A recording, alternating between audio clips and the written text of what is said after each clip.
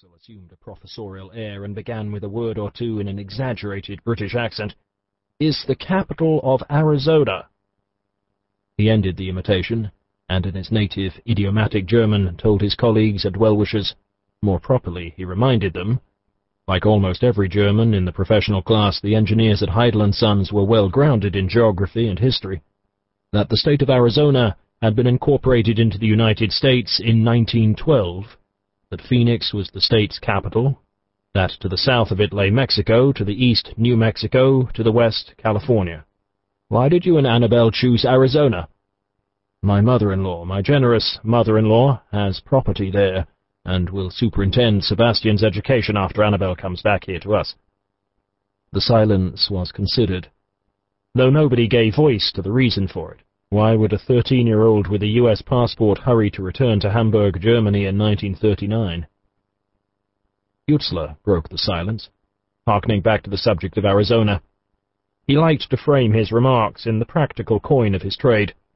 "For the benefit of my colleagues, Phoenix, Arizona, would be traveling west from New York about the same distance as Moscow traveling east is from us here in Hamburg.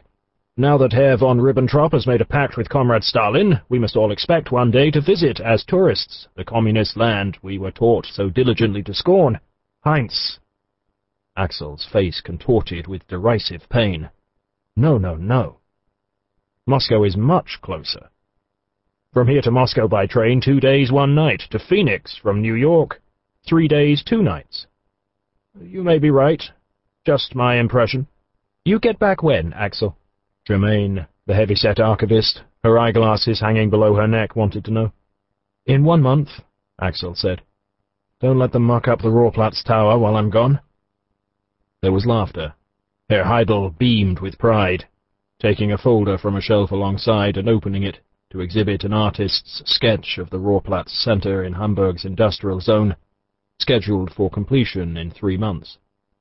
Perhaps, with the hectic construction schedule in Germany, in time for Christmas. A quarter of an hour later, after downing a second brandy, Herr Heidel said that he couldn't speak for everyone in the room, but he, as senior partner in Heidel & Sons, had more to do before finally going home than merely drink brandy with his colleagues. "We all know that engineers aren't exactly busy in America. Never mind the vigorous economic policies of Mr. Roosevelt's New Deal," he jibed. "But unemployment certainly isn't a problem in the Third Reich. Lieber Axel, may God be with you." Axel shook Herr Heidel's hand, and then the hands of the others, who had got the signal that the party was over. He kissed Germaine lightly on her ample forehead, and returned to his office at the other end of the floor to pick up his meticulously packed briefcase. A raincoat over one arm, he stepped into the freshly painted hallway and rang for the elevator. At the desk in the entrance hall, he initialed the register and wrote down the hour. The one-legged clerk nodded at him. "Heil Hitler." "Heil Hitler," Axel responded. Chapter 2. August 30th, 1939. He passed through the wrought-iron gate at 38 Hempelstrasse into the compound of the twin apartment buildings. In the stretch of carefully tended lawn, used as a children's playground, he spotted Sebastian. The tall, determined boy was dressed in navy blue playing shorts and the red and white striped soccer shirt of the Bismarck Gymnasium. His trim brown hair askew, he was manipulating with gangly yet deft legs the soccer ball, shunting it into the sturdy wooden standing board with the painted white markers that framed the prime target area. Spotting his father, Sebastian stooped to pick up the ball as it bounded back. "Papa, can I take this with me to America? It's a very special ball, not just like any other ball." "You are to speak to me in English," Axel reminded his son. This was the household rule. At home, Annabelle would join in the conversation, speaking in English, her native tongue. Axel, emigrating to America, would soon have continuing practice in English, the language he had learned during his 4 years at the Massachusetts Institute of Technology. And Sebastian, though speaking in German all day long at school in Hamburg, would maintain the English spoken to him by both his parents since his birth in Hamburg, just after New Year's Day in 1926. But that little correction was beside the point for Sebastian. The point being, would he be permitted to take his beloved soccer ball with him on the SS Europa, on which, at midnight tomorrow, they'd set sail for New York? You can take it if it will deflate to absolutely flat. I thought you said the Europa was a luxury liner. It is. It and its sister ship, the Bremen. They are the transatlantic pride of the fatherland. Are they better than the Queen Mary and the Normandy? The British make good ships and have a long tradition. And the French crossing with the Normandy last year, or was it the year before, set a world record, so ours are only the second best. Axel put his arm around the shoulder of his son as they walked together to the elevator.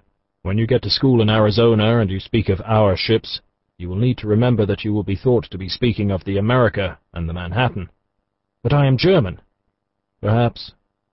That decision you'll need to make, we'll need to make, on January 3rd, 1944, when you become 18. At that point you can declare yourself an American or a German, as you will. Right now you share your mother's U.S. passport, dating back to when you were born. One day, before long, you will have your own passport, and you can choose to be an American or a German. Which would you prefer me to be, Papa? The elevator drew to a stop at the 9th floor.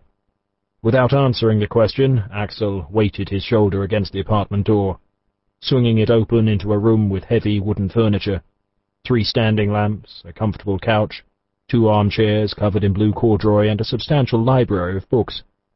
There were sprightly prints at either end, and in the little dining area an oil painting of Cambridge, Massachusetts, after a snowfall. Annabel kissed her husband and got down to business. She addressed her son, already as tall as she. "They'll be picking up our trunk at 1400 tomorrow, Sebastian, and you're to put the sports equipment we agreed on into it." "And my soccer ball?" Axel nodded. "I told him yes, provided he got all the air out of it." Annabel was flustered. She looked up covetously at the oil painting. "You don't think... maybe Axel..." "Annabel." In practiced tones, for the benefit of Sebastian, he said, "We're hardly going to empty an apartment I'll be living in again in 30 days. "Yes. Yes." To Sebastian, "We'll be taking the suitcases later. They'll come with us when we're ready to board." "Yippee!" Sebastian had become reconciled in the last fortnight to the prospect of leaving Hamburg and going to school in Arizona. What he mostly relished was the idea of crossing the Atlantic Ocean. "What time exactly will we be boarding, Mamma?" "I've got a lot of friends I have to call on to say goodbye. A car will pick us up here at 8. "I don't think that gives me enough time." "Then you'd better shorten your list of friends." Annabel smiled to one side at Axel. "I'm going to miss my friends," Sebastian said gravely, "especially Frederica and Bertha, and Wilhelm and Gorky, and Pauline, especially Pauline. I've promised to write to Pauline every day. Will they take the mail from us every day on the Europa?" "What are they supposed to do?" Axel said, thinking to deflate more than just the soccer ball. "Give your daily letters to a pigeon to deliver to Pauline?" Sebastian, his expression serious, turned playful. "Maybe they can give my letters every day to a submarine, Papa. You know we have a lot of submarines. The Fuhrer is crazy about submarines."